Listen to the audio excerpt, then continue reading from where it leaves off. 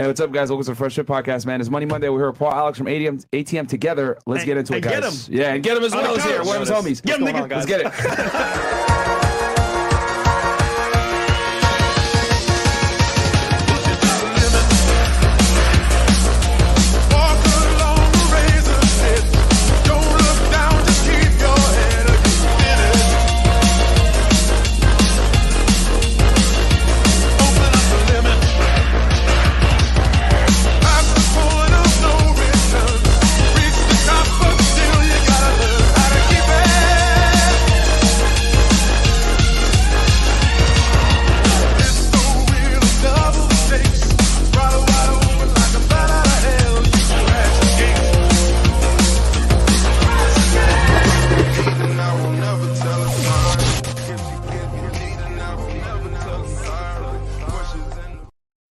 Amplify your career through training and development solutions specifically designed for federal government professionals. From courses to help you attain or retain certification, to individualized coaching services, to programs that hone your leadership skills and business acumen, Management Concepts optimizes your professional development. Online, in person, individually, or groups, it's training that's measurably better.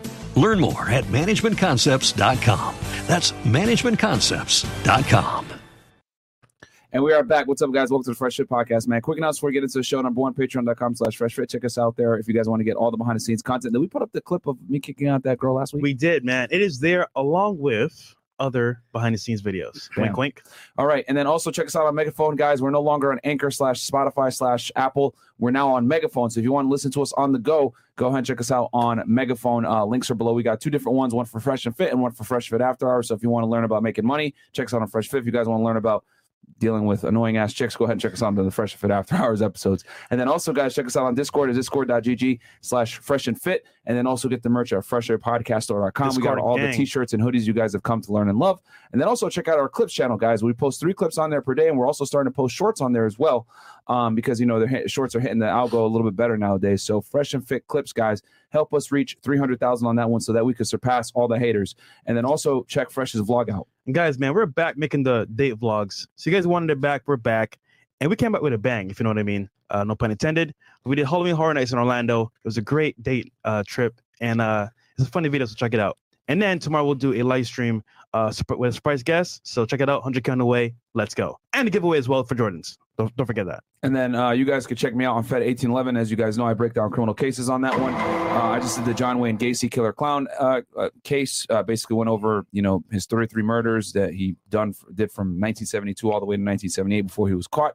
And then I also have a Jeffrey Dahmer episode up, as well as I'm working on the Bin Laden and CIA case right now. I just ended up filming it. It's like almost 3 hours, guys. But yeah, I went ahead and documented, Bin Laden's past, how the CIA was able to track him, and how they were able to find him in Abbottabad, Pakistan, guys. So, yeah, that's going to drop on Thursday. But other than that, man, fuck all that. We got a special guest in the house. We got Paul Alex, okay? What up? He's a fresh face you guys may have not seen before, but he comes from an interesting background, a background that I share myself. And he's an entrepreneur just like myself as well. So I think you guys are really going to enjoy this episode. This is someone you might not know, but you need to know. So, Paul, can you introduce yourself to the people real quick? Yeah, absolutely. Thanks for having me on the show, guys. Man, you guys are cool. I love this setup, dude. Like I said, I did this setup myself, and man, you guys are blowing it out the water. You guys got like 13 cameras and shit over here. That's Myron. Myron, you were doing some like CIA shit. I don't know what you were doing, Trying, bro. man. I don't know. But anyways, guys, my name is Paul Alex, founder of ATMtogether.com. I'm actually here with the CEO as well, Get him Jonas, over there in the back. What's going on, guys? Is the mic on? Mo? Yeah. Cool. Perfect. All right, right on. Yeah, and we're coming all the way from San Diego, guys. So we're coming from the West Coast down here to Miami. And ultimately, man, we were just out here last month. Love Miami. Been here several times. Man, you guys are living the life, especially with this view.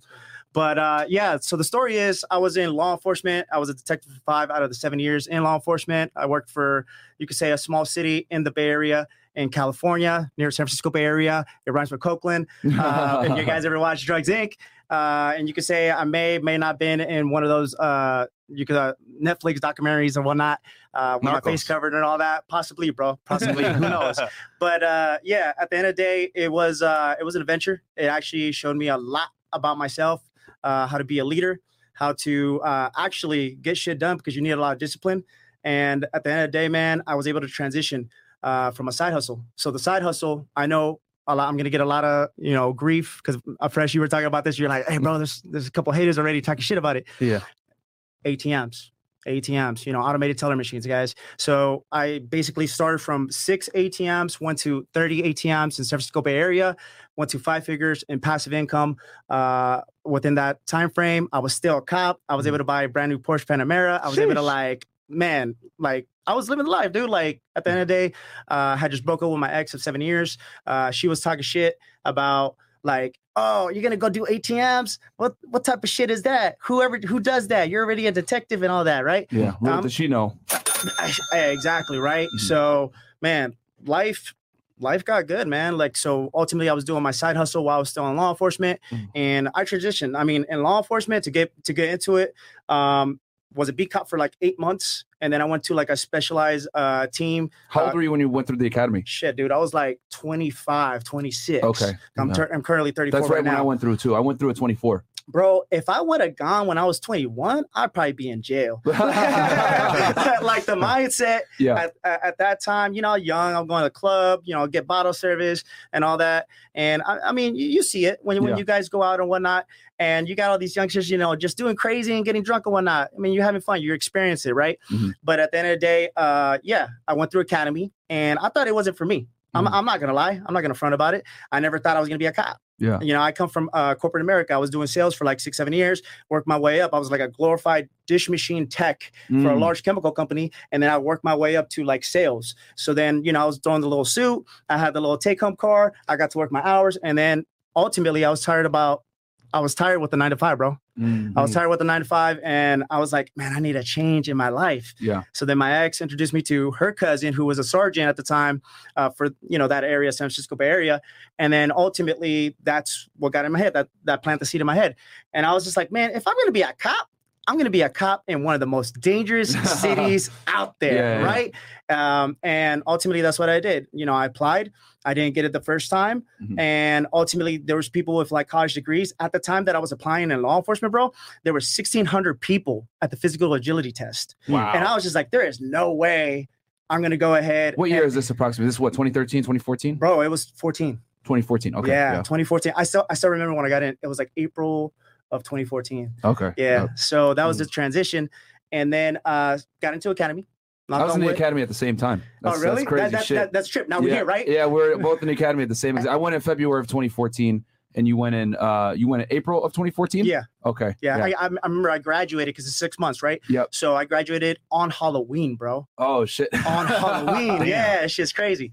But man, now we're here. It's crazy how life works, and you meet good people, and ultimately your network is your net worth. And you guys are going to hear me saying that throughout the whole podcast. So as a cop, right? Yeah. It's an underrated job because the shit you guys do is legendary. Now, as a hero, being a cop, there's a story behind you. How did it all start? Like, what was it childhood growing up like? What was it with parents? How was that for you? Yeah, ultimately, man, like I come from a low income family. My mom, Peruvian.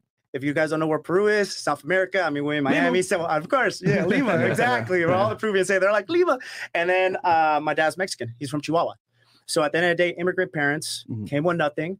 Ultimately, parents separated very young age, and I was being raised by a single mom. Ultimately, she met my stepfather, Pablo. He's a G. He's a top G, what you guys would call it. Yeah. Dude's been there all my life. And ultimately, my mother's just very hard on me, go to school. But I was a little shithead when I was in college, man. Or not in college, but as a teenager, high school. Yeah. I never envisioned getting like that 4-year degree in college. And I went to community college. And then right before I transitioned to that 4-year, I was just like, I'm going to go to work. Being Hispanic or whatnot, being a minority man, I just got to get paid. Yeah. So at the end of the day, I went against my mother's wishes. And I was just like, I'm just going to go work. And she's like, okay.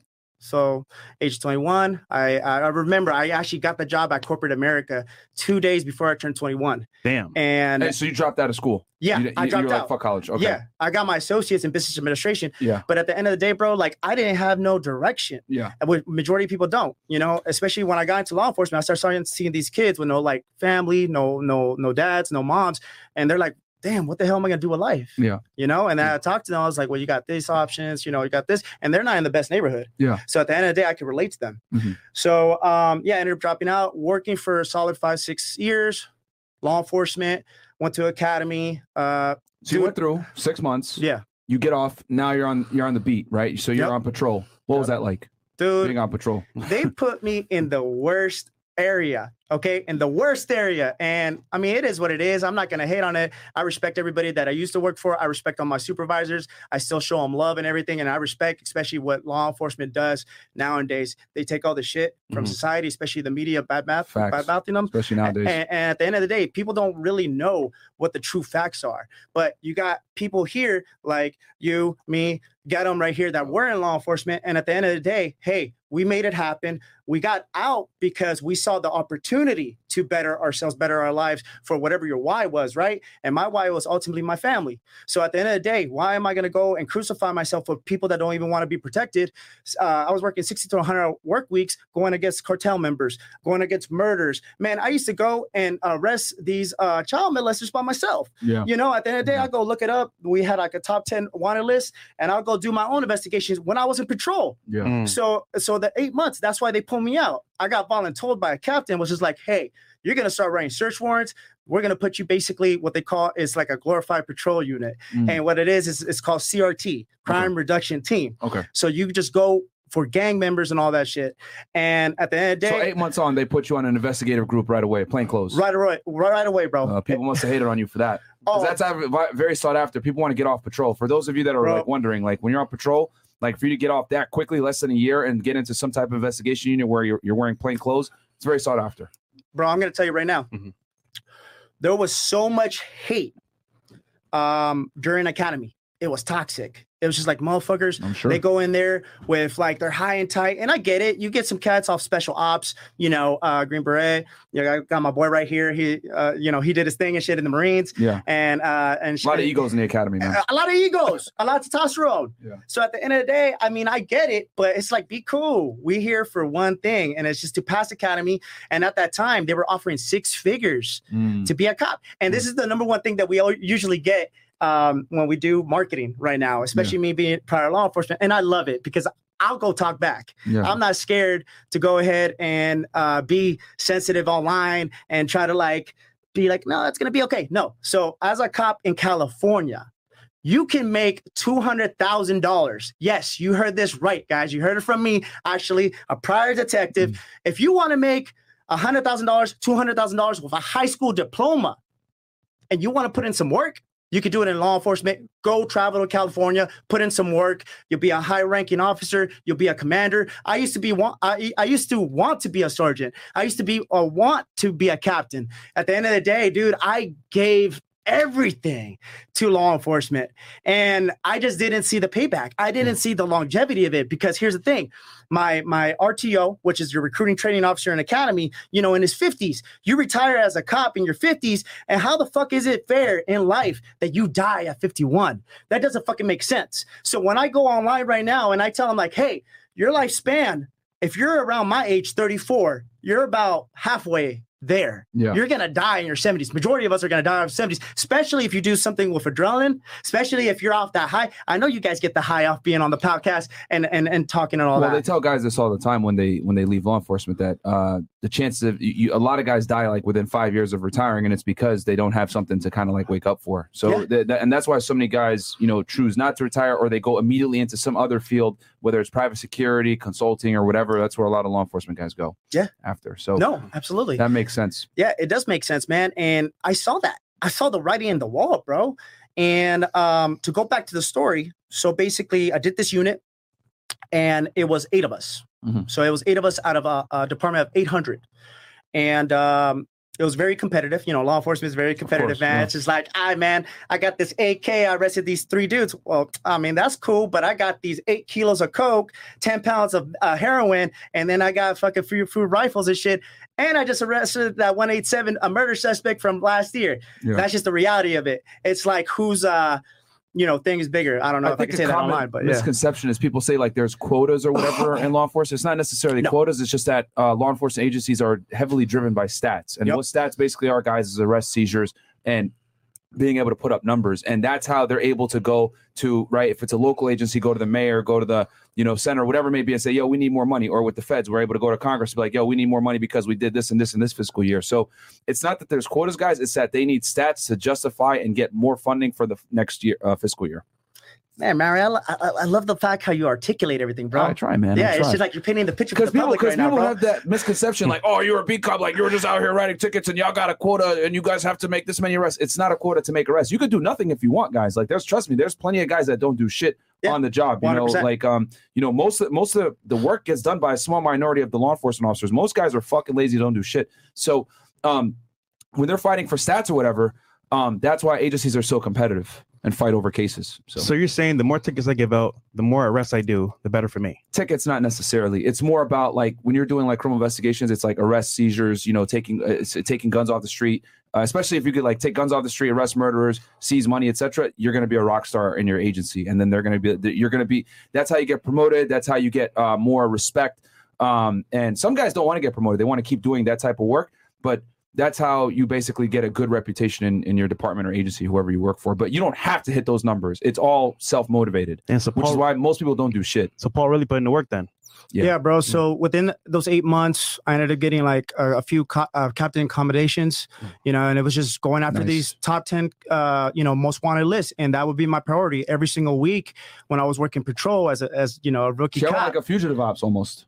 You guys were like, no, bro. I'm talking about when I was on patrol. Oh, okay. Like okay. I was, how you could be proactive or you could just go shag calls. Of course. You know what I'm saying? And majority of the time with the police out there, if you guys don't understand the culture in law enforcement, it's actually very toxic. And I'm not saying that, but morale is all time low. At the end of the day, we put in a tremendous amount of work out there, and there's a lot of good people out there. There's a lot of good people that put a lot of work, but it's not shown. I mean, we'll get into that in just a little bit with like, social media and all that jazz. Yeah, sure. But with that being said, man, I just put in the work every week. I was just like, man, this is a dream. Like, by myself, I'm a cop. Like, I never knew this was going to happen. And ultimately, I would look for these cats. I would do my own investigations while I was a beat cop. And ultimately, anybody that's looking to go into law enforcement right now, or you're trying to aspire to be a detective, that's what you got to do. You got to put in the work and not be scared. Yeah, you got to be proactive. You can't move up in law enforcement just shagging calls. There's a lot of slugs out there. And like you said, Mario, you hit it right in the point, bro. And I'm not shy to say it. But at the end of the day, yeah, majority of the cops are going to be lazy. Yeah. It's just the honest truth. And the 10%, they're going to put in all the work. That's just the way it is. And usually those cops are the ones that go get promoted real quick. They're the leaders. They're the sergeants. They're SWAT. They're special unit. They go to a task force, like I was in a task force, and then they get, recognition. That's just what it is. Amplify your career through training and development solutions specifically designed for federal government professionals. From courses to help you attain or retain certification, to individualized coaching services, to programs that hone your leadership skills and business acumen, Management Concepts optimizes your professional development. Online, in person, individually, or groups, it's training that's measurably better. Learn more at managementconcepts.com. That's managementconcepts.com. So how'd you guys meet, Getaman and yourself? Oh, that's a good story. So I remember the night I worked a lot of overtime. So for people who don't know about my basically work history, I'm a worker. That's just the way it is. My mom, she was just like, hey, go to work. And I was just like, all right, cool. So I used to work 60 to 100 hour work weeks. I'm not even fluffing, bro. 60 to 100 hour work weeks in law enforcement, but I loved it. I love the adrenaline. I love taking these bad guys off the street. So on my overtime, after working a 10-hour shift, I would probably go to my car, sleep for 2 hours, and then I would go hit a certain part of town where they needed coverage for a beat cop. So then I was out there, but I was being proactive. So I would do like felony car stops. I would look for like the worst of the worst, like the shooters, the murderers, all these guys. And hey, man, I was in the report writing room, and I remember I had just got into the cable. I did a vehicle stop on these two cats. One had like a Glock, so we did high risk. We got him out, and then he had a rifle. And at that time, he had like a bunch of narcotics, heroin, coke, and all that jazz, and then like the scale and everything. It was actually hella funny because I was just like, why are you gonna have everything here? Yeah, like you're What a stupid. dummy. Yeah, You're real. stupid. Yeah. Yeah. I like that. I like that. So then I'm in the report writing room, bro, and I just hit like 19 hours, and I'm like typing the report, half asleep. Yeah. I'm like, Remember those man, I days. need some coffee, and then here comes this dude, all high and tight. He's just like, yup.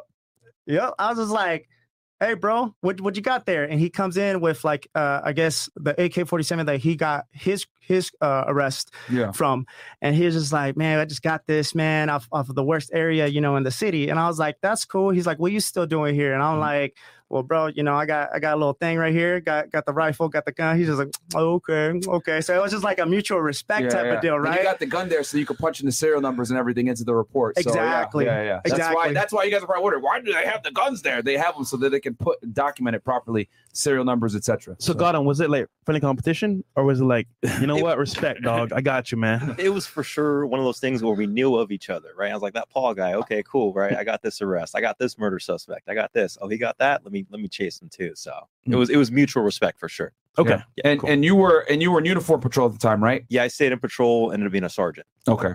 Nice. And for some of you guys that are wondering, a sergeant is essentially a first line supervisor who's, managing like maybe 8 to 10 patrolmen on a shift. Exactly. Typically? Yeah. So what is one thing you would tell somebody that wants to be a cop? Like, for example, do's and don'ts, like off rip. Hey, I'm in school.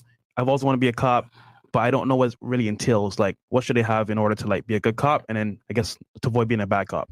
No, absolutely. I mean, you could your record got to stay clean. Mm-hmm. If you're in California and you're smoking weed, stop smoking weed. Facts, yeah, stop. Yeah. Stop smoking weed because it's really about the actual time. So just because you're smoking weed right now, or let's say you did something like, I don't know, you got a speeding ticket or whatnot, because that counts against you in the process, right? You want to give it time before you go ahead and apply, because it's going to be people that come straight out of college. In my academy, there was like doctors.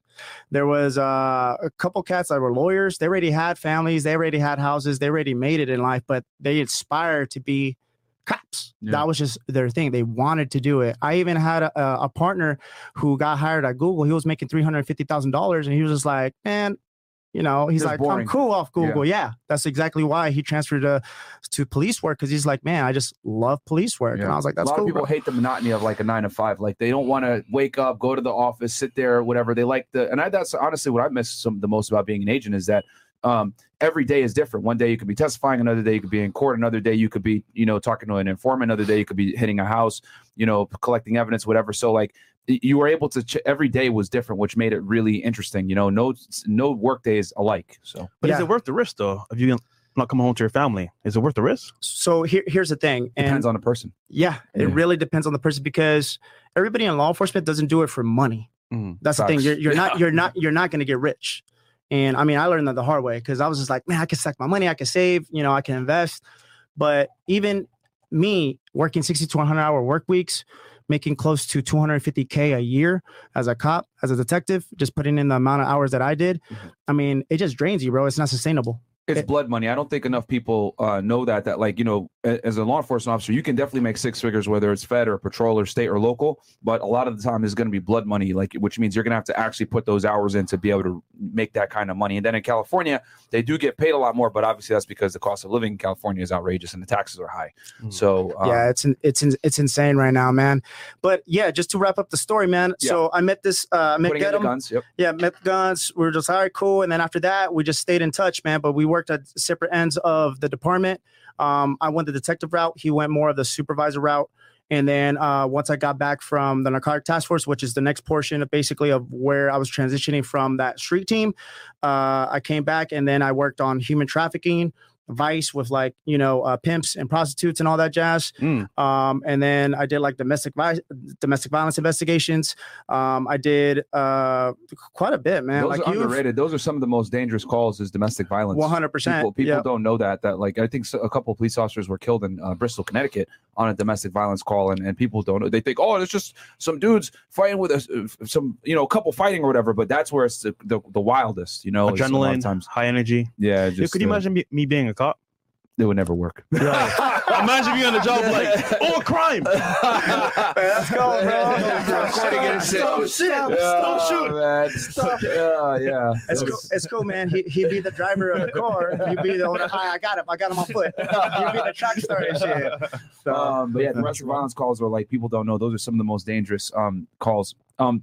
So you end up joining a task force. Can you tell the people what a task force is and what your specific duties were on that task force? Yeah, ultimately, I worked for a narcotics task force. Our main position or mission was ultimately to target large suppliers of narcotics. So, AKA cartel, that were facilitating our city as drop-off points. Yes. And that's what it was, because there's major hubs in large metropolitan cities.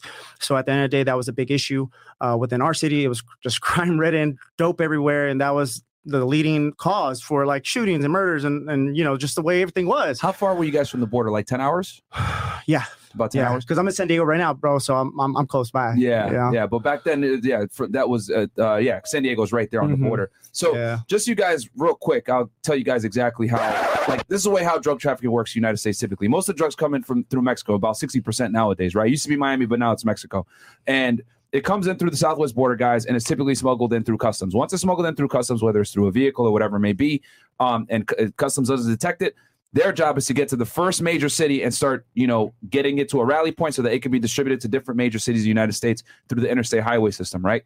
And major cities typically are hubs, just like you were describing, where they get a couple kilos, whatever it may be, and then that's distributed to like lower level dealer. You got a main supplier in the area, and then he's distributing it out to the other guys that are going to actually have their own drug trafficking organizations that distribute the drugs. So you guys are basically getting it almost pretty close to the source, because whoever you're targeting in a major city a lot of the times is fairly close to whoever the source is, because they're the first ones to get it. By the time it hits like, these rural areas or small little towns, it's probably been stepped on a few times. But when you get it in a major city like a drug hub, like a Houston or a Dallas or, a San Antonio or, an Atlanta, whatever it may be, at that point, you're going to be dealing with someone that's probably a kilogram level distributor. But sorry, I just wanted to give the people that so they kind of know how it works. The drug game works. Nah, man, that's good information.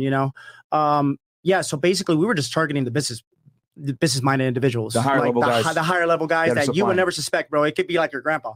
And can you tell the people real quick who was on this task force so they kind of get an idea of like, it was pretty serious? Yeah, ultimately, so from crime reduction team, I ended up going to as a single detective out of the 800 officers in my department. And I got put, like, basically just think of 21 Jump Street, guys. All right, we're going to compare it to the movies, all right? Yeah. So 21 Jump Street, Sicario. I was in UC capacity, and I was working with Suplonis. So basically, that means he's an undercover, guys. UC capacity.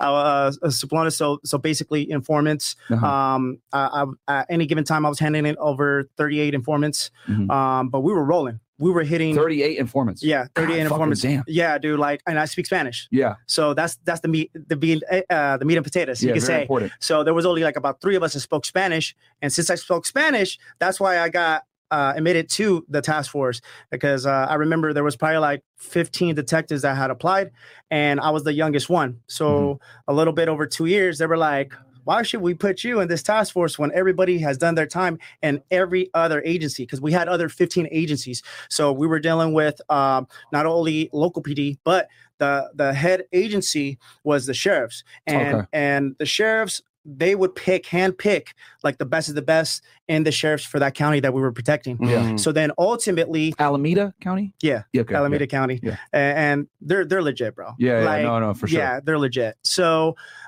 with them, we would also do cold cases with HSI, DEA, FBI, Postal Service, all that jazz. So I met a lot of people, a lot of networking. Big task force, everybody was there. You had the feds, you had the state, you had the locals, you had the county, bro, everybody. We even had the military, bro. Oh, shit. Yeah. Like, you guys have counter drug, National Guard, probably. Yes. Yeah. Yes. We had them. So they're set up like, they would set up like a perimeter, basically do like the admin stuff for us, pack the evidence and all that jazz. Yeah. But ultimately, when we would go, hit the door, do the raids or whatnot, then ultimately they would go and secure everything for us. Yeah. But yeah, I got into this unit. I mean, I still remember my first day, man, and I was telling Fresh this, and that's why I asked you. I was just like, hey, man, you ever seen Narcos Sicario? Because it's like super similar. Yeah. But ultimately, first day, I remember I going to the briefing, 6 a.m. You got over 100 people. The lieutenant that hired me, they're like, hey, this is our new guy, Paul. And I'm like, what up? And then they're all looking at me like, who the fuck is this guy? Yeah. Right? Yeah. Sizing me up and down. And I was like, yeah, I'm from so-and-so department. They're like, oh, you guys are weak. That's just the way it is. It's very competitive. Yeah. So at the end of the day, I went in there, but I'm very confident. I'm confident in my abilities. So if somebody said I can't do it, guess what? I'm gonna prove you wrong. You can do it. Yeah, I could do it. And that's the first mindset that comes into anything you want in life. Entrepreneurship, absolutely everything, because there's always gonna be haters waiting for you to fail. Facts. Okay. And your haters are gonna be the number one to actually watch you the most, especially online. How old were you when you gave this briefing? I was 27, 28. Yo, so real quick for the audience, because I got it this year. You're not doing it. I gotta let the people know exactly what it was like. So imagine being 27 years old. You walk into a briefing, right? There's 100 law enforcement officers there. They're all tacked out with vests and shit like that. They got their guns hanging. Different agencies. You got feds there. You got state and locals there, etc. You're a new guy. You just became a detective, and you're going ahead and you're giving a briefing, guys. Okay, not when you give the briefing, or you're the case agent or the case officer in this case, or case detective. You're basically telling them, hey, this is what the mission is for today. These are the targets. These are the informants. You're going through an operation plan. You're basically running the entire briefing. And everyone's, safety honestly depends on what the hell you're telling them. So it's nerve-wracking to be there in front of 100+ people from different agencies, some guys in uniform, some guys in plain clothes, etc. So you got to be extremely sure of yourself when your tonality, the way you speak, your cadence, etc. Because if you go in there like, the target, well, I think he does, they're going to be like, what the fuck? No, we're not going to go. You're expecting us to go out there and do surveillance on some gangbangers and put ourselves in a precarious situation life-wise, and you don't even know what the fuck's going on. A lot of you guys ask me, Myron, how are you good with public speaking? It's because I've done hundreds of briefings like that where it's literally life or death, guys. You got to go up there fucking sure of yourself. This is the informant. This is what he looks like. He's a friendly, etc. This is the target. This is criminal history. This is what he does, etc. Okay. Then they're going to ask questions. Yo, what about this and that? You got to be ready for contingencies. Okay, if the source doesn't do this, or if the bad guy doesn't show up, or this is the second rallying point, etc. You got to have all this stuff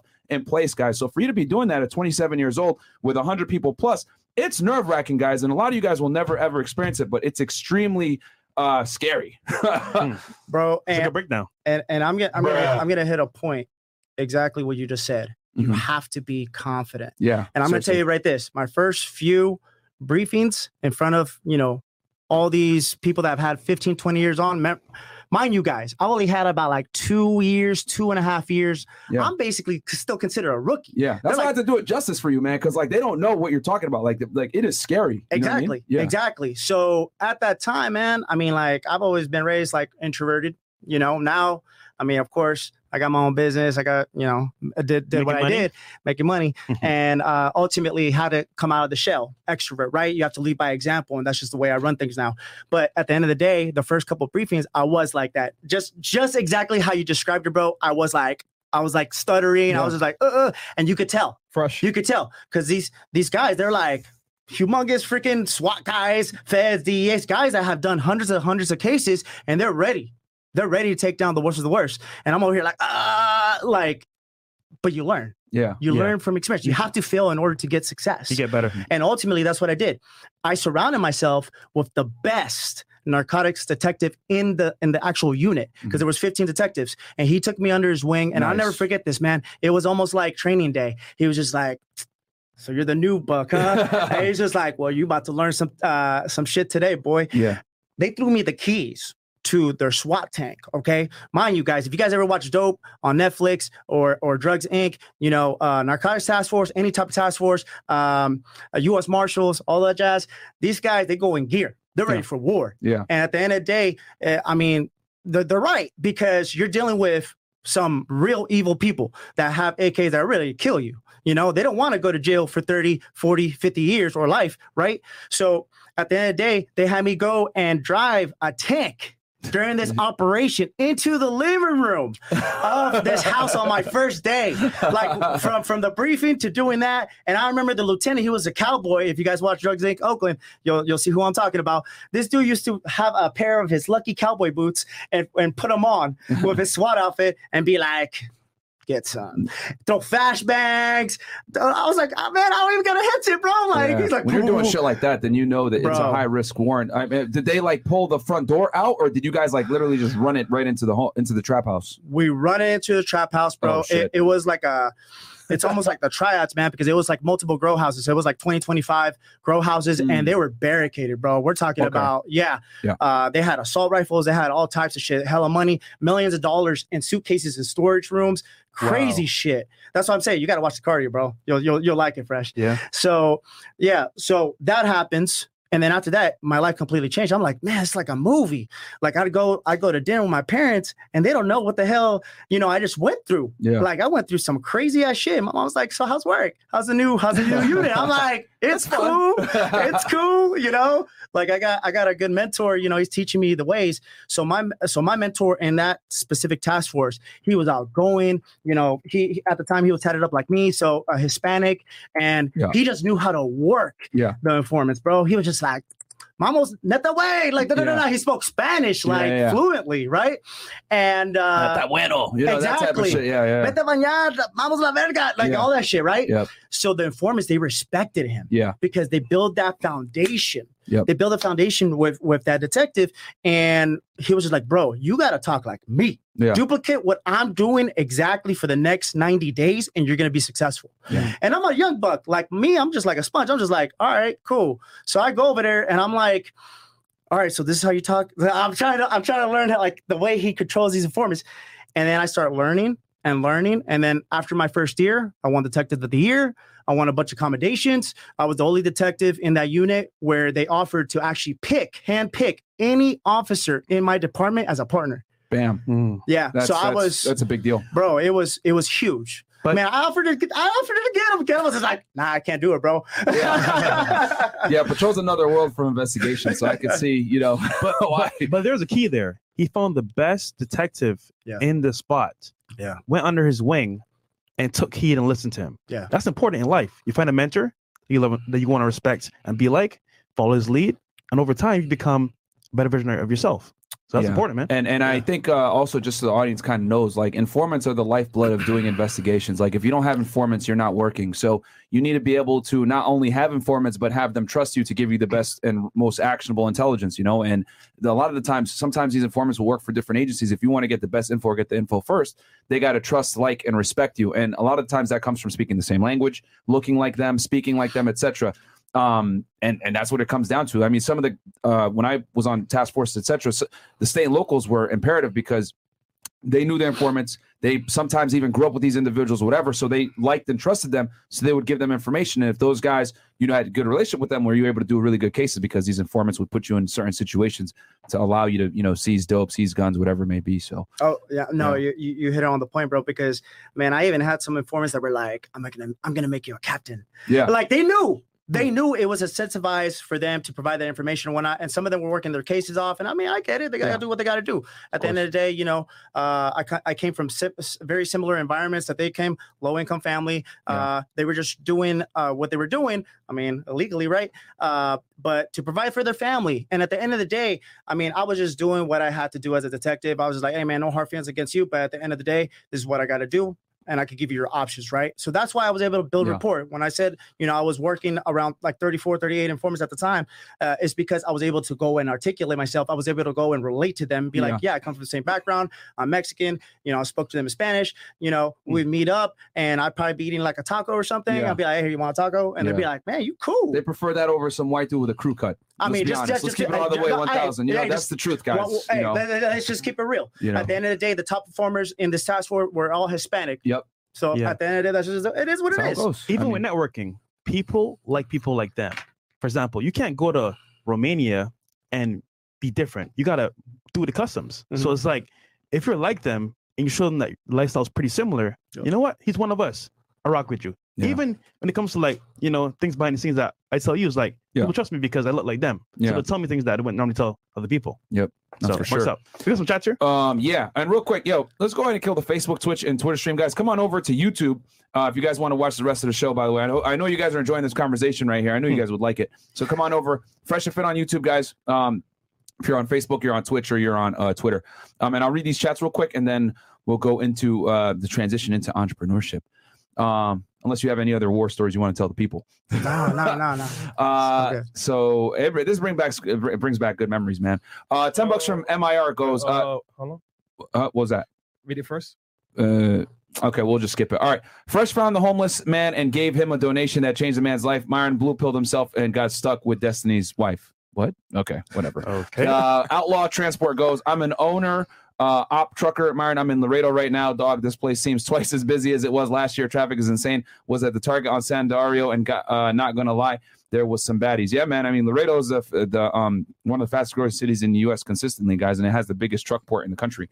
Zedin, $2 goes $15K to $1 mil. Love from Dearborn, Michigan. Okay, shout out to you, Almost my there, friend. man. Valor Crisco, shout out to FNF fan back for another Money Monday. Keep up the good work, gentlemen. Thank you. Roberto Moreno goes, bring on Cameron Devin Crew. He's honest about gold diggers. I DM'd you, Chris, and with his name, please. I don't know about that, bro. We got like the video, you Ninja Watchers, all right? And then Bob Ross goes, I've been asking every day for 3 months, begging you guys to invite Base Zeus and Darius M on the show. They both said they'd love to be on the podcast. Darius M, I've reached out to him. I didn't hear anything back, so let him know. Etienne Salvant, what's up, FNF? Thanks for doing what you do. Been in the gym for the last 6 months. Joined Tate's HU to get my money right. Wasn't happy being mediocre. Yes, guys, you got to strive for more. Fresh and Myron, do you guys have any tips to nail a job interview? You got to go in there with confidence, man. There's a book. It's a small booklet. It's called How to Do an Interview. If you read that book, online or offline, that will help you get any job you want. It's a very good book. Okay. It's a blue book, by the way. It's a blue book. Yeah. Flying into Miami this weekend from PA for my 30th. What are the chances I could even just tap in with you guys? Big fan. Ah, man, this week is going to be hectic, bro. I mean, if you see me outside, but yeah.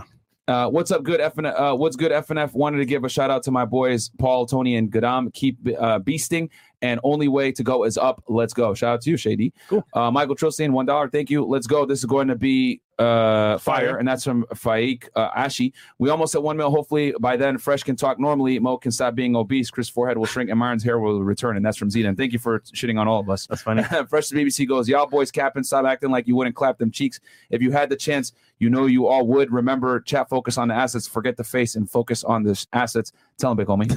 The hell's he talking about? Oh, the girl I took to Halloween Horror Nights. Oh, okay. Who was it? A famous OnlyFans girl. Oh God. Okay. But it was funny because like it's not my typical type of girl, you know. It was just funny, bro. Oh, is it what you showed me before? Yeah. That girl looked like she's in a fucking funny mirror. All right, major shout out to Sergeant Goddamn. Get him, Gabriel Michael. He's the GOAT of the Bay Area. Okay, man, look at that, man. They know you're notorious. And then Hood Ninja Fresh goes, I turned 21 today, and I just wanted to say thanks to my parents and you guys at Fresh and Fit. I'm far ahead of people my own age because the things two goats teach. I really appreciate you guys, and it will never go unnoticed. I love you guys. Pause. Hey, man, we got y'all.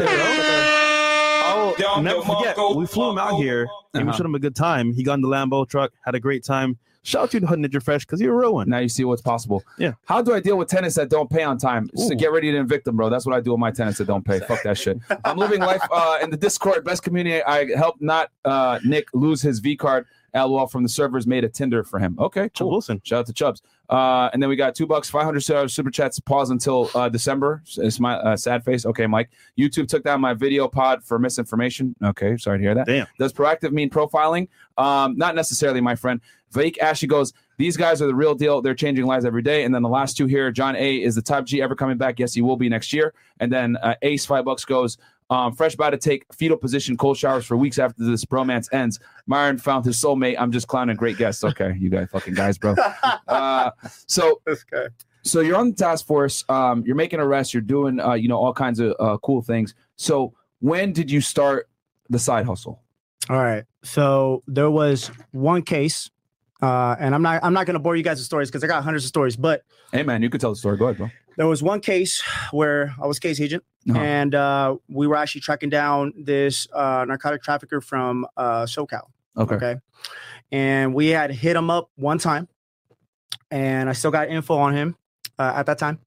And we ended up getting a few mil off of the house that he was at, but we didn't recover any dope. Right? There was just like a lot of you just got proceeds. Yeah, basically paraphernalia. It's all cash. So at the end of the day, it's just like, where did it come from? This guy doesn't have a job, probably more than likely. Exactly, bro. We got like 5 cars. Yeah. We don't catch the smart ones. Yeah, of course. So at the end of the day, we do that. He automatically comes out of jail. I still got info on him. So a week later, we track him down to a hotel. Mm-hmm. And we track him down to a hotel, and we're UC capacity. So we're checking it out. We see a couple people coming out of that room. and we do a couple of stops on these clients, these customers. Okay. Identify them, etc. Yeah. With traffic stops? Yep. Okay. So just for the audience real quick, just so y'all know what the hell's going on here, so you understand the full breadth of the story. Basically, they're watching a guy, they see people coming in and out of his hotel room. So what they're doing is, as those people are coming out, they're doing traffic stops to just identify them, figure out who the hell they are, to be able to draw links, and then they're working in an undercover capacity, which means they're wearing plain clothes. No one knows what they're necessarily doing. So that's kind of the idea of the operation here. Yeah, I like the breakdown, bro. Yeah, just because they're not going to understand the jargon. So I'm like, oh shit, I gotta. So now you guys know exactly what they're doing. So they're identifying people just with traffic stops that leave the room, which is smart. That's how you build the web of the organization. Yeah, absolutely, man. I wasn't at your level though with T3s and all that jazz, man. So you know what I'm saying? Over there doing actual narco shit. Yeah. No, I wasn't there yet. Yeah, man. But you guys are still doing the good work though. So it was fun. Yeah. It was fun. But no, so. To get into the story, basically, dude was in the room. He had probably 4 or 5 bricks of coke. Dude had just sold about a couple keys of heroin, black tar, the Mexican shit, the worst shit. Yeah, the worst shit. Yep. And we stopped because it's black. Black tar? Come on, man. Come on, slap. That's the most dangerous. And then also for you guys in there saying illegal traffic stops. No, man, they find probable cause to stop the vehicle. So let's say they don't do a lane switch. Let's say they don't turn their blinkers on, etc. It's extremely easy to stop a vehicle for some type of traffic infraction. And that's the guys that they stop the vehicle under to identify the suspect, the person, because they're like, hey, I pulled you over because you didn't lane switch. Completely legal. They take their driver's license, figure out who they are, etc. Give it back. You have a nice day. Here's just a warning. Bam. Damn. So Done. a lot of times it's not listed at random. It might be because they followed you from a surveillance. Yes. Damn. Yeah. So it could be where they're just simply identifying you and they're stopping you with actual real probable cause, but it's under the ruse that it's a traffic stop, but they did it 100% legally. And that's very important, guys, from a prosecution standpoint, because let's say they stop you, right? And they stop you for some bullshit. They don't develop their own probable cause, and then they find 10 kilos of coke in the car. Yep. Well, guess what? They can't prosecute you now because the stop wasn't good. Yep. And since the stop wasn't good, fruit of a poisonous tree, it all gets thrown out, and you can't get prosecuted. So they have to make sure that the stop is good, even if it's just for simple identification. Yep. No, you broke it down just like a lawyer, bro. Yeah, I've had these arguments with AUSAs, man, a million times. So it's like burned in my brain. Like, yo, you got to develop your own PC when you stop them. You can't use our information telling you there's drugs in there. I remember when I was working with the feds, man, that ultimately you guys would have to articulate the sky. You'd be like, the sky was blue. Yeah. And at this day, I had a sweat coming down my head as I was watching the guy sell him a brick of a square Coke, and it was Snow White. And you know, you have to articulate the federal shit. prosecutors are divas, bro. It is crazy. They're so much harder to work with than state prosecutors. Federal prosecutors, this case isn't sexy enough, or you need more facts, blah, blah, blah. So it's they're such divas, and they can decline cases. They're not like ADAs, where ADAs typically have to take the case. The feds don't. They go, I don't want this. Give it to the state. So they're fucking crybabies. So you got to be really on point with everything with them. Yeah. But sorry, I didn't mean to interrupt. So you guys are doing this operation, identifying people coming in and out of the room. Yep. Black tar heroin. So we end up stopping 2 clients that had just purchased someone money, the dope, and we had enough PC basically to get inside that room. So then we get cause. Yep, we got the probable cause, and we get the search warrant, and ultimately we hit the room. Okay, and when I say we hit the room, we actually, we put our gear on. And if you guys saw Fast and Furious, basically what Paul Walker was doing, he's undercover and as a racer, and then he goes raid mode, right? Got all his gear. You guys in the got back that of the warrant quick then. Yeah. Oh, we got it quick, bro. Yeah. And nowadays it's all electronic. Yeah. So you don't got to go and do the paper copy. Go courtside with the judges over there watching the game and whatnot, and just have a sign. No, you're swearing to it in the car, probably. Call the judge. Hey, this is the whatever FaceTime. Now it's like FaceTime. Yep. Yep. So we end up doing that. We get the search warrant. All right, we're good to go. We brief an operations plan, basically contingencies, safety, and all this. We'll be like, hey, we know this guy. He could be armed. He's a gangbanger and all that shit. And ultimately, when we go and breach the room, when I say breach, we hit the door. I was the second person in the stack. So I say the stack is when the officers, they line up before they make entry into the room. And ultimately, my boy was in first because he was a patrol rifle officer. He was qualified for that. So you have to qualify in California with certain agencies in order to shoot a rifle. Because if you shoot somebody and you're not qualified with that, you could get sued. They could take everything. Damn. So you have to qualify and you have to keep doing doing that every quarter. So because he had the rifle, I was like, all right, cool. Yeah. You're gonna go first, I'll go second. So as we're breaching the door, the dude was two doing most dangerous spots, by the way, guys. the- The first two guys, almost, if there's going to be a shooting, they get hit first. Yeah, straight up. So you gotta mentally, you just gotta be prepared. And when I was in law enforcement, it was just like, I'm coming home, no matter what. Yeah. I'm coming home no matter what. I don't care who I'm going against. I'm taking you.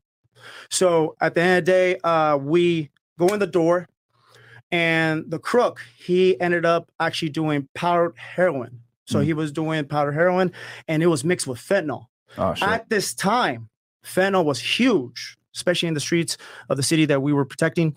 And ultimately, his body was used to it, so he was able to do it, right? But for us, it wasn't, because we don't do drugs. So it went in the air, bro, Oh, fuck. and it hit the entire team. Like, it got airborne. Oh shit! Yeah, exactly. Yeah. So if you don't know, fentanyl, a grain of salt will kill you. It will be absorbed in your skin. You don't even got to sniff it or anything. And ultimately, you could die. You could overdose, even if you've never used drugs or anything like that. And that's why they came out with the actual antidote. Yeah. You know, Narcan. You know, all my medical professionals, my sisters are probably like, "Why are you talking about Narcan?" But yeah, ultimately, they had just trained us up on Narcan. No one had it on their person. Nobody Yeah. was carrying It's it brand on their new. vest. It's Yeah. brand new. So what ends up happening?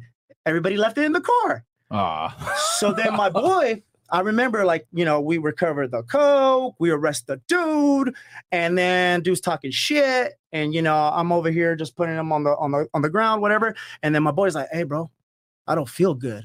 And I was just like, "What's wrong with you?" Because everybody was dizzy. Yeah. You know, we didn't know we just got hit with fentanyl, Yeah. airborne fentanyl. And he's just like, "I don't feel good." I'm not shitting you guys. For anybody that's watching this right now, the dude turned blue within 3 seconds.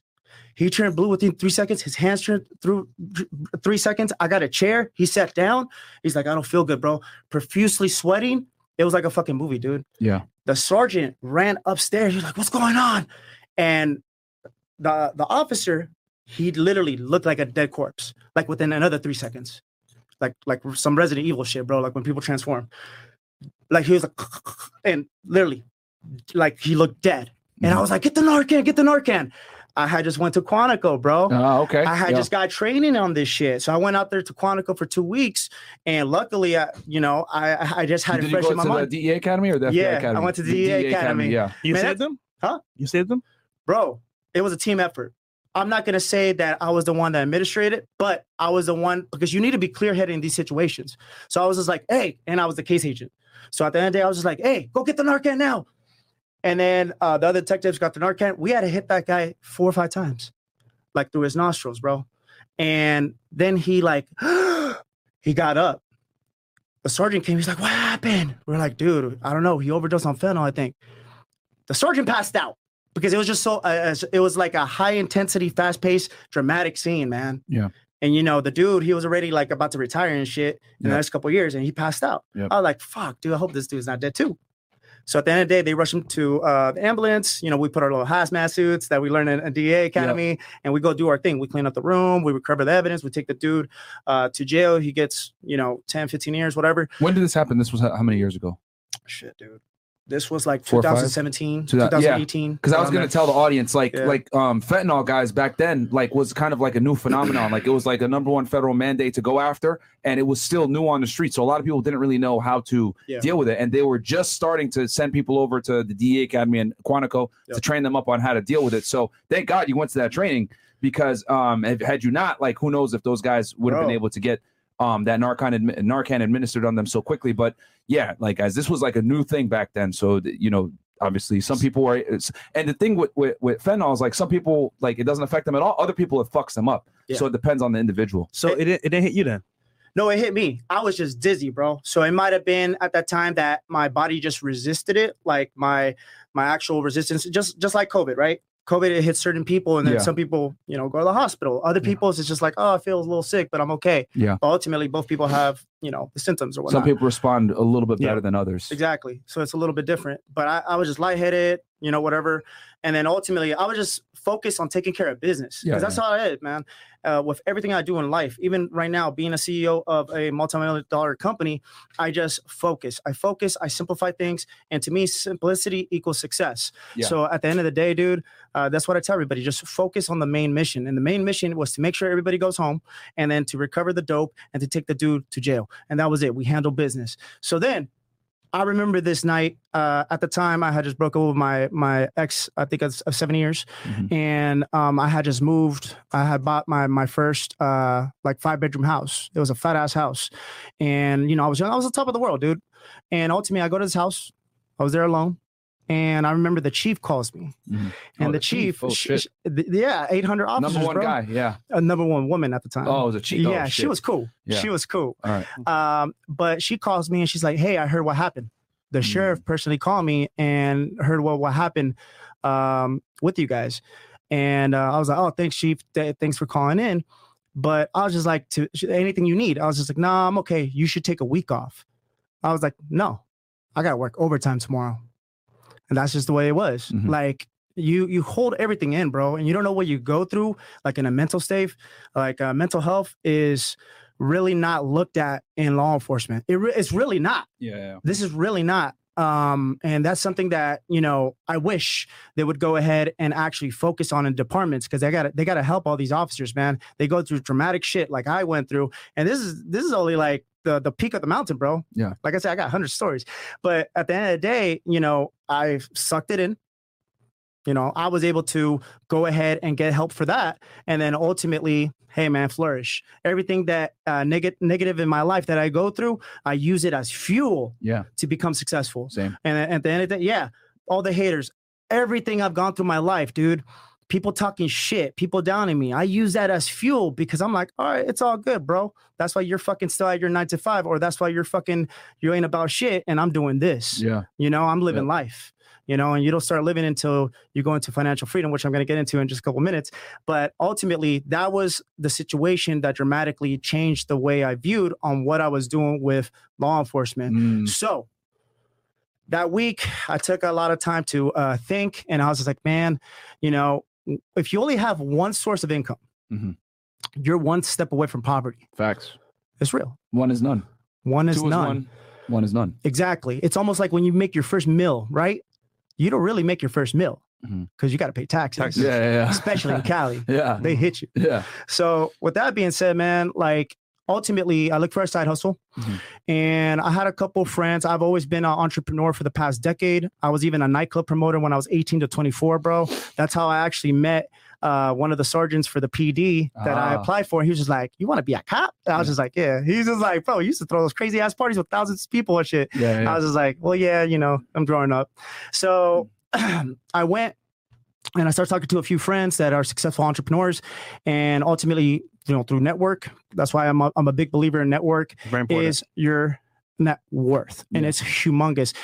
One thing I was telling Getum right before when we were checking in to your guys' building is like, what's the fastest way? And I'm gonna ask each one of you guys. I want to hear your guys' opinion on this. What's the fastest way you can become a millionaire?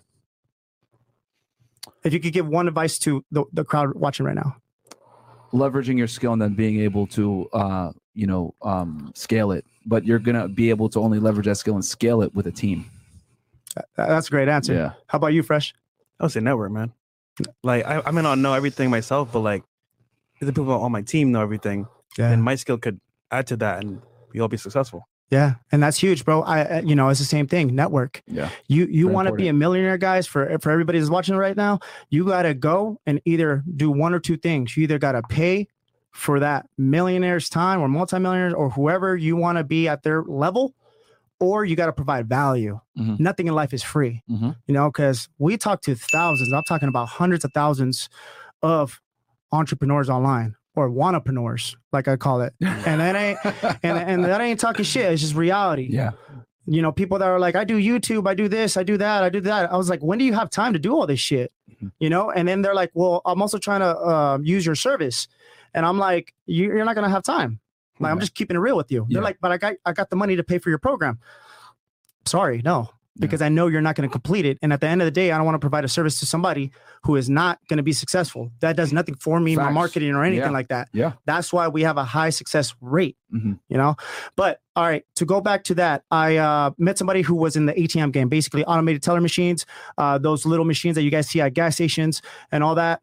And ultimately, it's not the sexiest business. Let's keep it real. Let's keep it real. ATMs, like what? Yeah. So ultimately, met this dude, super successful. He had a huge network within investment groups for a lot of restaurants, bars, nightclubs, dispensaries. At 2007, that's when 2017, that's when they started transitioning, making it legalized in California or whatnot, right? Charging the shit out of people, I think 30% if they wanted the license, right? Yeah, you want a dispensary license? Yeah, we're going to tax you. Yeah, Like, big time. It's crazy, bro. Yep. So then ultimately, I started talking. I was just like, damn. So he planted the seed in my head. And I'm like, so you can buy your own ATM from the manufacturer as an ATM independent deployer, and then go ahead and actually just find your location and like who provides the money? He's like, you.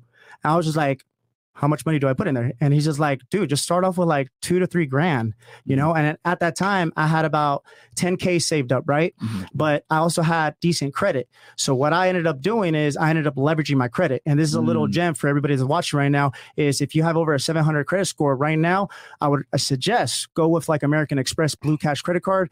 You get to leverage that 12 to 15 months of zero interest. And you also go ahead and you get $250 cash back. I ended up going ahead and buying my actual first 6 ATMs off of a credit card. And then I leveraged the money in my savings and I put it on all my ATMs. I put about $2,000 on each ATM. So that's how I started my ATM business. That was my tangible business. So I basically went from those first 6 to 30 ATMs within 18 months. And this is still while I was still working as a detective, still pulling in 60 to 100 hour work weeks. Because at the end of the day, people always ask me, people are like, well, you come from a rich family. Oh, your daddy's money. This, the other one. I bought the Porsche Panamera. Yeah. I had a They assumed commander. that you were rich or some shit like that. No, bro. Yeah. I remember a commander was saying that, that must be the fucking drug money off the task force. Oh my God. I was like, be cool. Yeah. Right? Because that type of shit will get you like in trouble. Yeah. Yeah. It'll get internal you affairs. Yeah. internal affairs. For them to assume that bullshit, but they didn't know. Did they know you had a side hustle at this point? Probably not. No, right? because I keep it low key. Yeah. And at the end of the day, They be hating. Yeah. At the end of the day, I'm not the type of person to go over there and be like, man, I'm doing this shit. You know, look at me. Nah, dude, like I'm low key, man. Yeah. You know? So I started that and I was actually matching how much I was making at the department. So I was just like, man, After 18 months only of doing this side hustle. And the beauty is that you were kind of like set and forget it. You buy the ATM, put the money in it, done, right? You just put in your location and it was a beautiful thing. So when you go ahead and you actually start this business on your own, and let's say you don't have the help, all you got to do is prospect and market yourself. And that's it. That's ultimately what I did. I had the sales experience before I was in law enforcement. So I was able to go into these locations and actually articulate my offer, provide value. Yeah. You know, majority of the time people are like, well, it's hard to find locations. It's hard to do this and that. No, it's not hard. You're not even trying. You're already setting yourself for failure, having that negative mindset and being a victim. Yeah. You know, I just launched TikTok about like a week and a half ago. One of my posts went viral, 5.4 million views, right? Within like a week. And like, I'm talking about 900 negative comments. Of course. Yeah. People are going Oh, that dude, $1,800 for a single ATM ain't shit. Oh, really? That ain't shit? How many hours are you have to work for that $1,800? 40 hours? Yeah. Exactly. I didn't work shit. I worked 20 hours, but now I don't really work for anything because guess what? I got employees. Right. So I got my employees on payroll and they could go ahead and fill out those ATMs. So at the end of the day, they're small-minded. You know, that's what you got to think about. Yeah. That's the difference between a wantrepreneur and an entrepreneur. You got to have vision. If I didn't have vision, if I didn't have the leadership qualities, if I didn't lead by example, at the end of the day, the people that work for me wouldn't work for me. Yeah. I have a previous retired police sergeant who is my chief operating officer that runs my multi-million-dollar company right now. And the reason why, because he knows we're going to be an 8-figure company by March of 2023. Facts. Bam. Right now, we pull in around $600,000 a month. Bam. Okay. That's fire. Dude, $250K a year. That's what I make now a week, bro. All right. Damn. That's what I make a week. My life has completely changed because of the vision and the execution that I have and the self-belief I have in myself and my skills. So at the end of the day, if you always got haters, if you have that dream of starting your own business, dude, fuck what everybody thinks. Yeah. I'm sorry for cussing, but fuck what everybody No, that's thinks, fine. guys. It's fresh and fit. You can swear. Say whatever you want, man. Yeah. Like what's for you is what's for you guys. And if what I'm telling you right now is if you're scared, trust me, everybody was scared. Yep. Guarantee you, Myron and Fresh were scared when they started this podcast. Yeah, for sure. Guarantee you, I was scared when I left law enforcement, even though I was making $100,000 off my side hustle already. And my boy right here, COO, he was just like, "What the fuck are you doing here, bro? Yeah. Get the fuck out of here!" Yeah. And literally, that day, I had another detective was like, "You know, you're not gonna get rich being a cop, right?" And I was just like, "Damn, this is like the second person." Yeah. Same day. I was like, it's a sign. I was just like, fuck it. I put my 2 weeks. Everybody was fucking shocked. Yeah. And guess what happens? Fucking over 100 officers come to my little section of the department. And they're like, "Hey, what PD are you going to?" Yeah, they assume you're going to leave, go somewhere else. And Yeah. I'm like, what agency you going to? Yeah. bro. And I'm like, I'm leaving law enforcement. And the dramatic change in their fucking faces was fucking memorable, dude. I remember when I said I was going to resign, everyone looked at me like I was crazy too. They're like, "So what are you going to do?" They can't fathom it. Yeah. Pension, They can't, bro. benefits, Bro, gone. you had certain sergeants, right, that never fucking did any type of proactive work, never even fucking arrested somebody with a gun, never fucking actually they're fucking pencil pusher. Yeah. All right.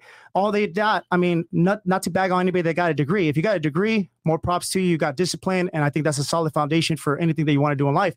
But at the end of the day, this dude just had a master's degree and he was talking shit saying like, "Oh, you're doing ATMs?" He's like, "Oh, okay." And then he's fucking bashing me with the fucking other sergeants and Of shit. Like, I course. don't know, dude. Yeah. It's fucking high school. It's a Yeah. toxic environment. People don't want to see you fucking grow up. Yeah. But at the end of the day, hey, that's why he's there.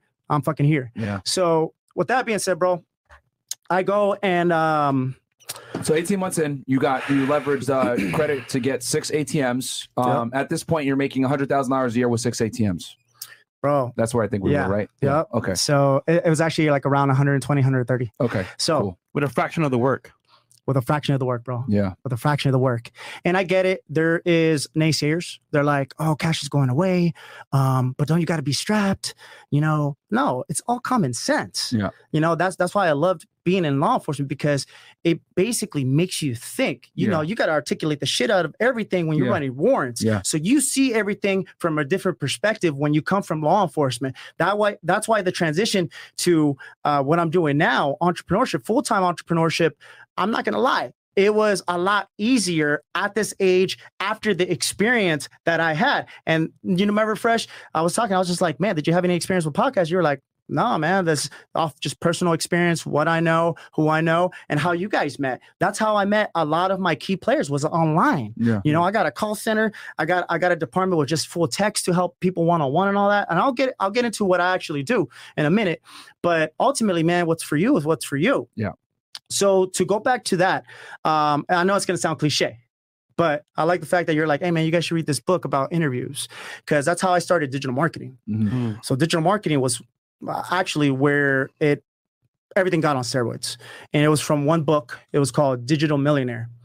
And Digital Millionaire, I read it, it built foundation with me. And I was just like, "Man, this shit is cool." It's like, you can sell information online if you're like an expert in your niche.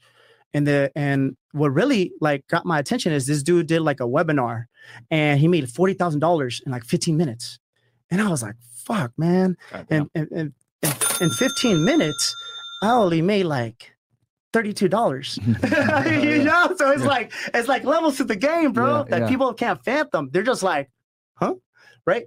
So now my circle, man, I'm like the poorest millionaire in my circle. Yeah. Everybody else, dude, is like hitting $1 million months. Yeah. There's dudes. I mean, we just we went to the ClickFunnels in Orlando last month. Dude, there was a cat that was has multiple companies making $400 million a year. God damn. Sick. Damn. Sick money, dude. Half a billion a year, pretty Bro. much almost. Killing the game, bro. Killing the game. And I'm like, wow, that is goals, right? But hey, that's what you actually go and you learn when you surround yourself with winners.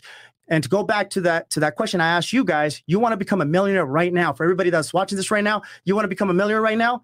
Surround yourself with millionaires. I'm telling you right now, it will completely change your actual mindset, guys. I'm telling you, sure. It is dramatic. So to go back into digital marketing, I joined a bunch of Facebook groups, and in the ATM industry, man, I'm not going to lie, there's a lot of haters. Yeah. There's a lot of haters. I'm pretty sure you guys got hate from, starting your podcast or whatnot, competitors and all that jazz. But in the ATM industry, Facebook groups is key. That's where you learn a lot of your information. So if you guys are interested in actual ATMs, learning the industry, learning how to make passive income, I suggest you guys actually join our Facebook group. ATM Business for Beginners is one of the largest right now. But to go back with that, I joined these other groups, and automatically, bro, I was asking questions. They were like, are you stupid? Like, why are you asking these questions in here? Like, go research it yourself. I'm like, bro, like, I'm a grown-ass man. Mm-hmm. You don't know what I've done before. Mhm. I ain't over here a keyboard warrior. I slap the shit out of you. So with that being said, I set up my own Facebook group, Mhm. and I went ahead and I started with like literally 3. I learned digital marketing. I invested in myself, $150,000 in the past 2 years. Mhm. Learned from different mentors, different millionaires. Mhm. That are in this business, this niche. Yeah, Of ATMs. and ATMs, digital marketing, Uh-huh. How to actually market yourself, your brand. Yeah. And I took key aspects of every program and I made my own. Bam. Okay. And then ultimately, I learned how to build funnels. I learned how to build websites. I learned how to do content. Dude, I wasn't on social media. And this is for the non-believers right here that you can't do the same thing right now is, look, I wasn't on social media for 7 years. You weren't on social media for that long either. They disincentivize you to be on social media when you're in law enforcement. They don't want you on there at all. Exactly. So I wasn't on there for 7 years, guys. Once I got on there, within a year, I had made almost $2 million. So if you're on social media watching little TikToks, fucking watching girls and shit, hey, what the fuck are you doing? Your parents didn't come to this country to work hard for you to fucking be watching TikToks and jacking off right there in your room. Facts. Stupid. Exactly. So at the end of the day, get to work. Leverage what it has right now. Yesterday, I was talking to a multi-millionaire tech. He's like, you got to be an innovator, bro. You got to go and create something that you're going to change the environment. Don't do the influencing consulting. And I was like, well, no disrespect, but how much did you clear last year? And he was just like, well, like around 4 mil. I was like, that's cool. How much is your company clear? I was just like, we just cleared 6. We're going to clear 8 at the end of this year. He was just like, bro, what's your number? Like literally, like it flipped. Yeah. Like it flipped. And with me, like I said, I'm very low key. Yeah. So at the end of the day, I'm not here fluffing. I'm not saying here, oh, I'm a millionaire. Nah, I'm telling you right now, guys, there are guys making $400 million, guys making $1 million months, different levels to this game. And I see somebody's doing cap, but check this out. Look, I love proving people wrong. Dude. About to pull up the Yo, Stripe account on y'all. yes, W Money Mondays, man. Yep, I can see it right there. Yeah, gross, 6.4 M. I see it Damn. on the Stripe. Damn. Look, this is how much we made this month.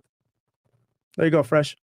Hold on, bro. Hold on. Go back to the other screen. Bro. Go back to the other screen. Yeah, you can see it right there. Yeah, he's no cap in the raps, man. And that's the Stripe account. You can't fake that. Hold on. I need the other screen. I got to refresh. Hold on.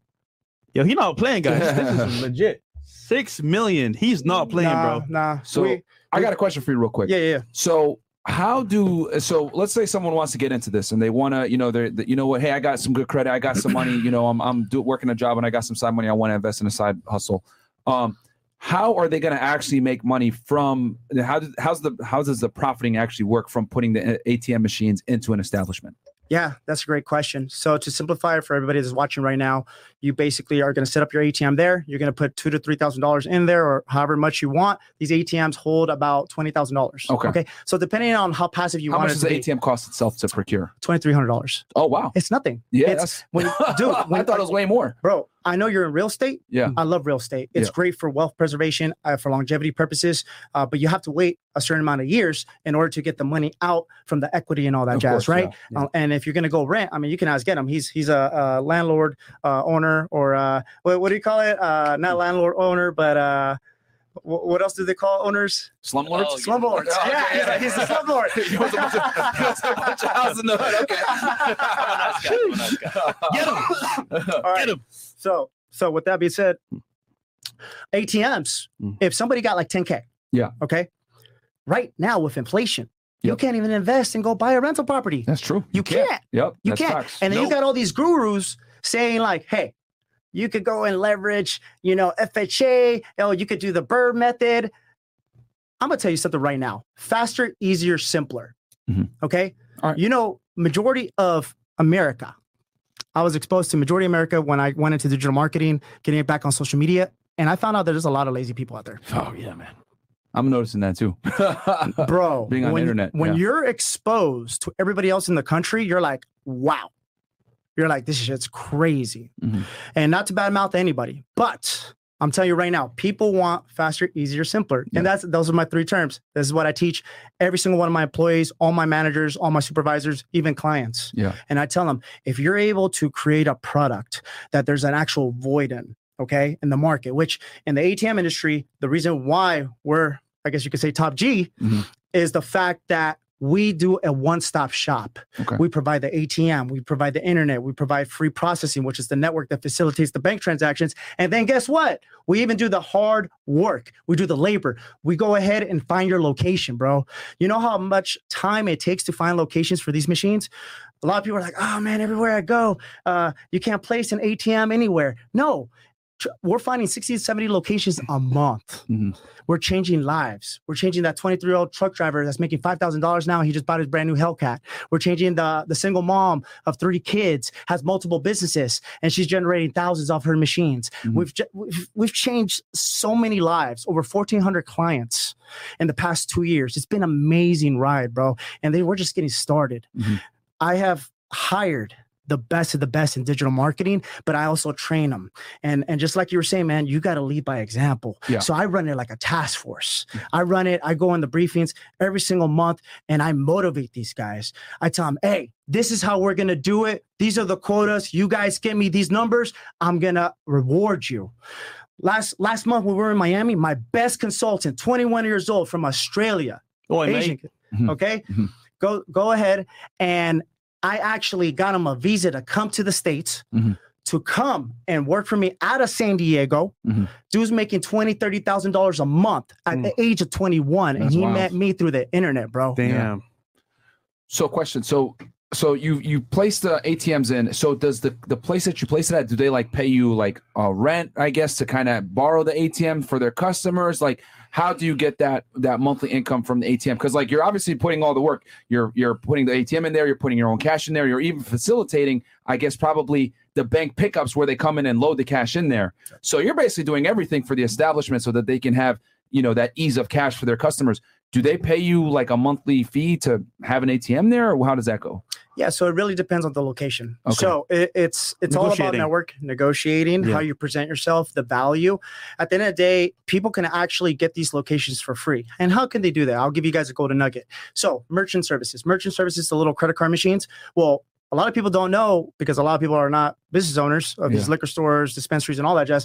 Well, they actually get charged. They get charged a percentage, like 2 to 3%. And Yeah. that can equal, depending on the actual flow of customers coming into that location, up to the thousands, Yeah. 15,000, 1,500, depending if it's a slow location. But at the end of the day, you could go in there as the hero and be like, look, I'm going to offer you this machine. All you got to do is just push your crowd to take out cash and to use it for your services. And guess what? You're going to save thousands of dollars Interesting. off the merchant services. So now you got them hyped because who doesn't like to save money? Yeah. You know, at the end of the day, $1,500 to one person could be a car payment, right? So with that, that's a way you could get, or that's a tactic that I actually go and I show my clients, one of several tactics that how they could get locations for free. But now let's go back to what my team does. Mhm. What my team does is basically the process looks like this. We help you with absolutely everything from A to Z. It's a 4-week process. We go ahead, and if you've never done an LLC, we got your back.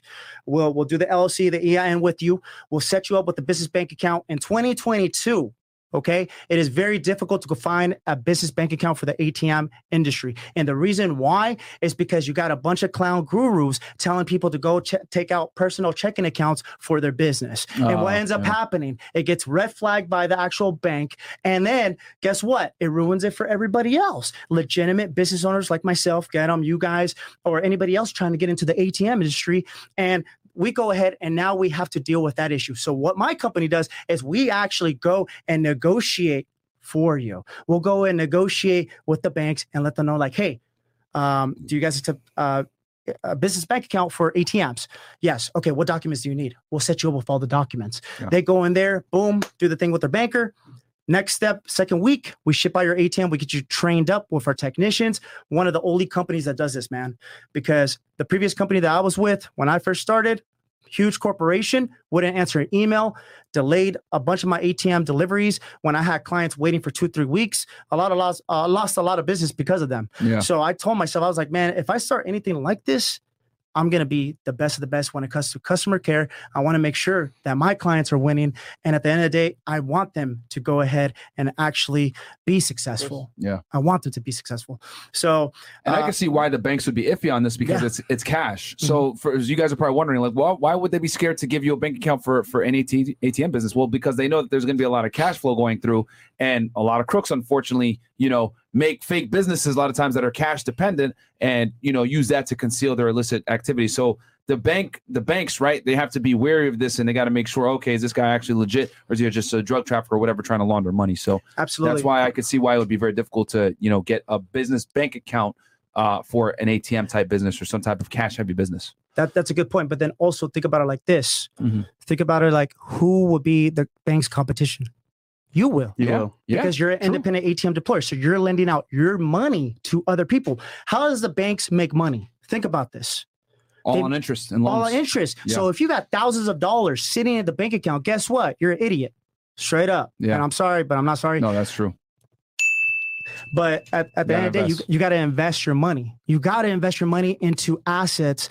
And what I like to call ATMs, floating assets. And the reason why I like calling floating assets is because if you get one bad location, let's say you're making, I don't know, like $150, guess what? Move it. Yeah. It's as simple as that. And it's simple. You're a business owner. Think, be creative. I'd have like 5 things I can do to network with a hotel or like a store, thinking of where to put an ATM already. We'll plug you, bro. That's crazy. Just talk to get them after this. We'll plug you. Clubs as well. Yeah. Damn. We'll plug you, bro. You guys should leverage that. You guys should be at the club making money while, you're over there. No, straight up. Yeah. Dude, I just showed you guys. We just made over $400,000. And I've been out of town like crazy, flying back to Miami, going with my parents. I just came back from Cancun. Guess what? I'm still making money. It's called passive income. Yeah. If you're relying on one source of income, especially if it's active, guess what? You got to be there. You got to spend your time there. True. Yeah. The American dream is doing what the fuck you want to do and leverage time because life is short, guys. I don't even remember my 20s. It was fun, but I don't remember my 20s. Yeah. Now in my 30s, dude, I'm trying to freaking retire with 40 mil. Okay. By the time I'm 40. That's what I'm looking at. I'm not looking at how I'm going to make another 8 mil like I did this year. No, I'm looking, okay, how can we fucking 10X this? Yeah. And we already got all that shit in the works. I'm launching different programs, but not to get off the subject. Let's focus on ATMs. I mean, with ATMs, man, it's a great investment for anyone who has $10,000 or less. And if you're looking to leverage your time, because my team can actually build it for you. And ultimately, if you guys check out the website, atmtogether.com, you guys will see all the social proof. I'm big on social proof, man. You need it. Yeah, you need it for business. You need receipts. You need the receipts. You need the numbers. You need the actual clients that will vouch for you and go ahead and be like, yeah, they'll go and this stuff works. This is the real deal. It's not a scam. Because I know online people, they blow smoke. They're like, oh, you'll be a millionaire. Oh, you'll do this. And I'm going to tell you this right now. You're not going to get rich off of one ATM. No. It's a volume game. We might get you a solid location, a golden goose that makes you $1,000 for one location, which is solid. Which would be a month, weekly. A month. A month. Okay. Yeah, a month. Yeah. But solid. But you got to think about passive. Yeah. So at the end of the day, even if you're going to go and refill it you yourself, don't do anything. it's only taking like 5 to 20 minutes. Yeah. It's not that difficult. And I used to work an additional 40 to 60 hours, guys, to make the same amount of money that I did with my ATM business when I first started all this. It made me sick to my stomach. I was like, man, I wish I would have done this a long time ago, man. But what you don't know is what you don't know. So what I got for the folks, man, I know you guys have been seeing the links right now. We actually got a special Thanksgiving ATM raffle. So if you guys want to start, I'm going to actually hook you guys up, the viewers, with your own ATM. We're giving out a ATM, which is a Hisense Halo 2. Google it. And a free location done by my sales team. And I'm actually going to give you $500 in cash. So all you got to do is just check out my IG, guys. That's going to be Instagram, Paul Alex Espinoza. And that's going to be with a Z. Check the links in the comment. And then go hit up, get them. Hey, we're looking for good, solid people that want to work from home as well. And we're always looking. Like I said, majority of my staff, 17 employees in a year and a half, everybody's 20 under the age of 25, except for I think me and Get 'em and Mike. But other than that, everybody else is youngsters making money. You know, I tell them this. I was like, you guys ride with me, I'm gonna make you guys all millionaires. I know. I see the vision. So for the average person that wants to hit that 6 figures, right? How many ATMs do you think they'll need to, on average, how many ATMs would they need to be able to earn 10K a month? It would really vary on your location. Okay. I'm gonna give you a great example. We have one employee goes by Santino, and he's actually first responder law enforcement as well. Okay. Nice. And this dude, he got hella of his ATMs in strip clubs.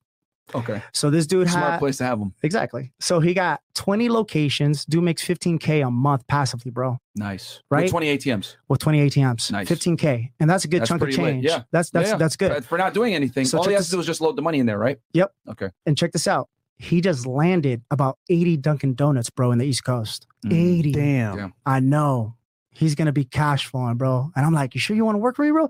He's like, yeah, you guys cool as fuck. But yeah, man, the possibilities are there. Yeah. You guys got to go ahead and actually get it. I mean, life's too short to not, man. Okay. But yeah. Hey, man. I mean, hey, sounds very promising. I mean, 10 to 12, it sounds to me like if you have somewhere between 10 to 20 ATMs, that will get you, hopefully, depending on locations, into that 10K a month. Which I think for a lot of people would be, imagine that, guys, an extra $100,000 a year. Yo, I'm thinking right now, strip club, hotel, gambling.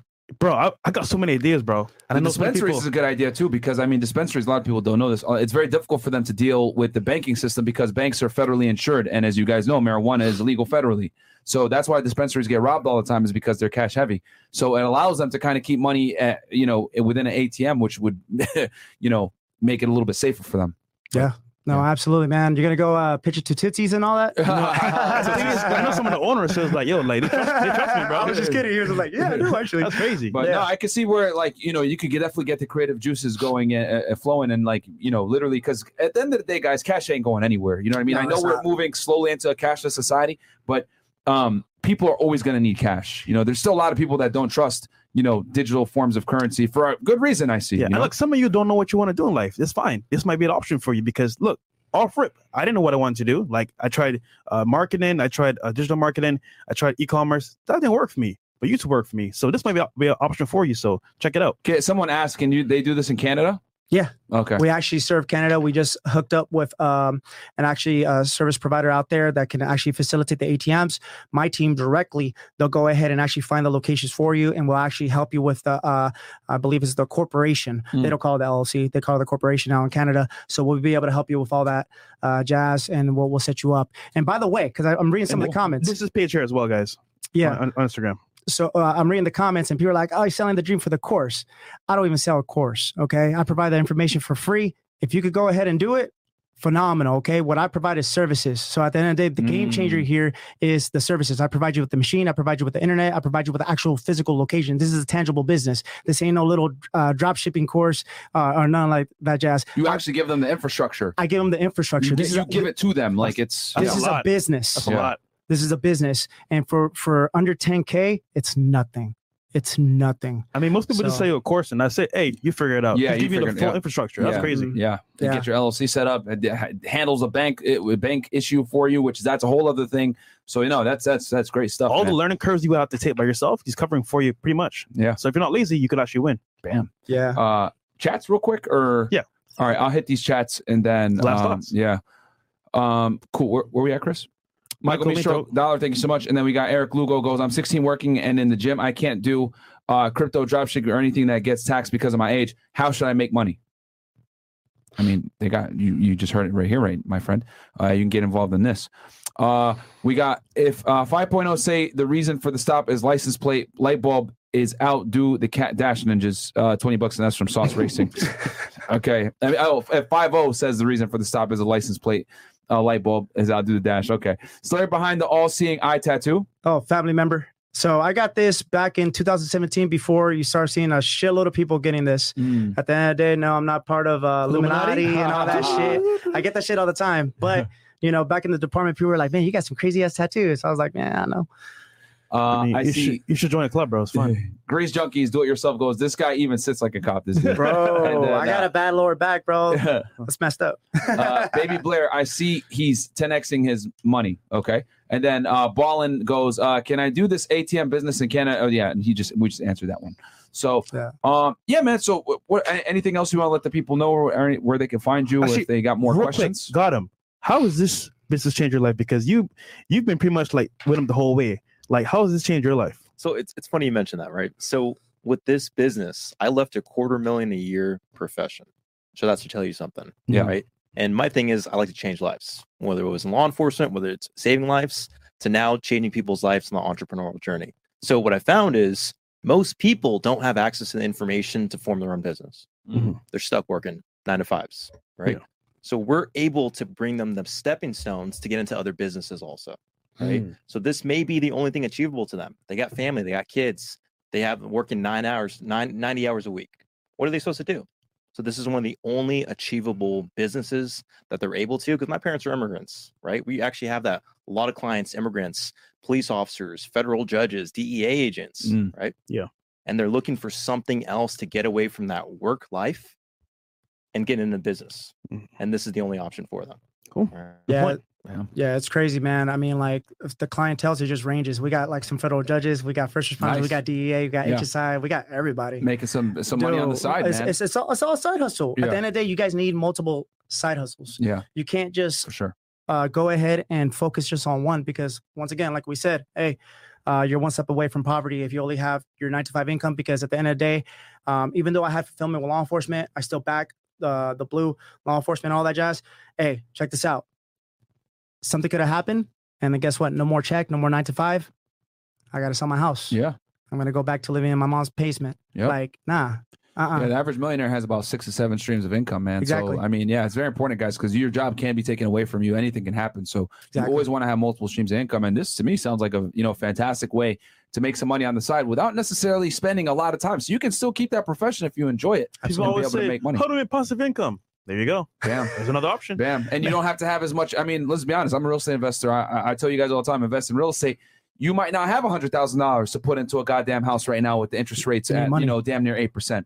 So this might be an opportunity for you where you got, $10,000 or below. You can get into this and start making yourself, an extra $1,000 a month or whatever it may be. And that's a 10% return on cash, which is fantastic. That's what I shoot for on my real estate deals anyway. At least this should inspire you to actually make a change, because look, you could have kept with doing your police job, but you might end up, God forbid, passed away. Yeah. So it's an option, guys. We got this last shot here as well. Fake Ashley goes $100 goes, if that doesn't motivate you to change your life, I don't know what will. Bro. Absolutely, my friend. I appreciate that. Oh, Chris, go ahead. Double You got it. Appreciate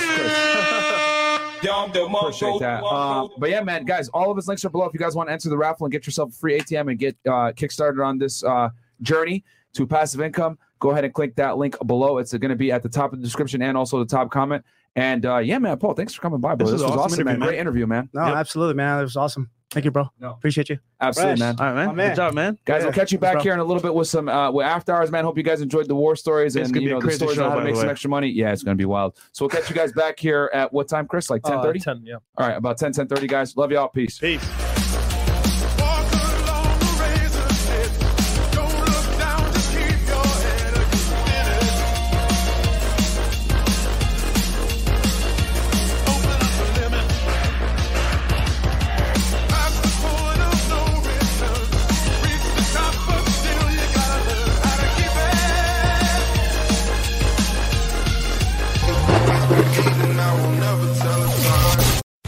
Amplify your career through training and development solutions specifically designed for federal government professionals. From courses to help you attain or retain certification, to individualized coaching services, to programs that hone your leadership skills and business acumen, Management Concepts optimizes your professional development. Online, in person, individually, or groups, it's training that's measurably better. Learn more at managementconcepts.com. That's managementconcepts.com.